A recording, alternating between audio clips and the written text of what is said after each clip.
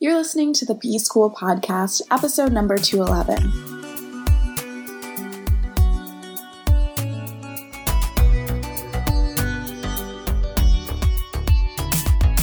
Welcome to the B School Podcast. I'm your host, Taylor Elise Morrison, and I'm sharing my journey of learning, unlearning, and growth in the hopes that you can do the same.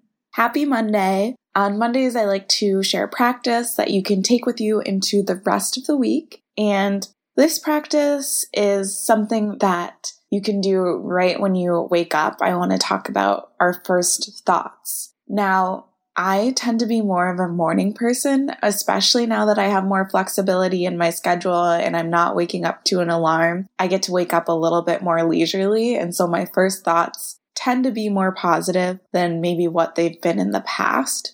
But in talking with my husband, and even I was talking with someone I was doing a best next step session with, I know that it's not always easy to wake up in a good mood. And so one way that you can kind of start to change that is by being really aware of your first thought in the morning. So you can't necessarily control, okay, I wake up and this is what comes into my mind, but you can stop and say, okay, I want to make my first thought with how grateful I am. A lot of times for me, I feel grateful because I wake up next to my husband and I'm really warm and cozy in bed. Sometimes my dog has jumped up into bed at some point in the night, and I just am like, I am so grateful that I have this person and this creature that loves me, and that's how I flow into the day.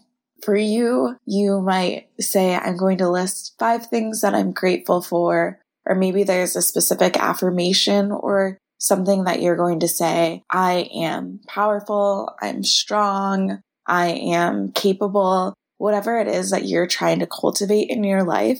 But I find that when I'm aware of what my first thought is in the day, or my first intentional thought in the day, that can start to color where the rest of my day goes. So instead of me jumping right into, oh, I still have the rumblings of a migraine, which today I do. It's like, I don't know if you've ever had the day after a migraine, but it's still not great. And I have like the whispers of a migraine. So I could have started my day thinking about that and worrying about an email that one of my clients sent me and letting my day run that way.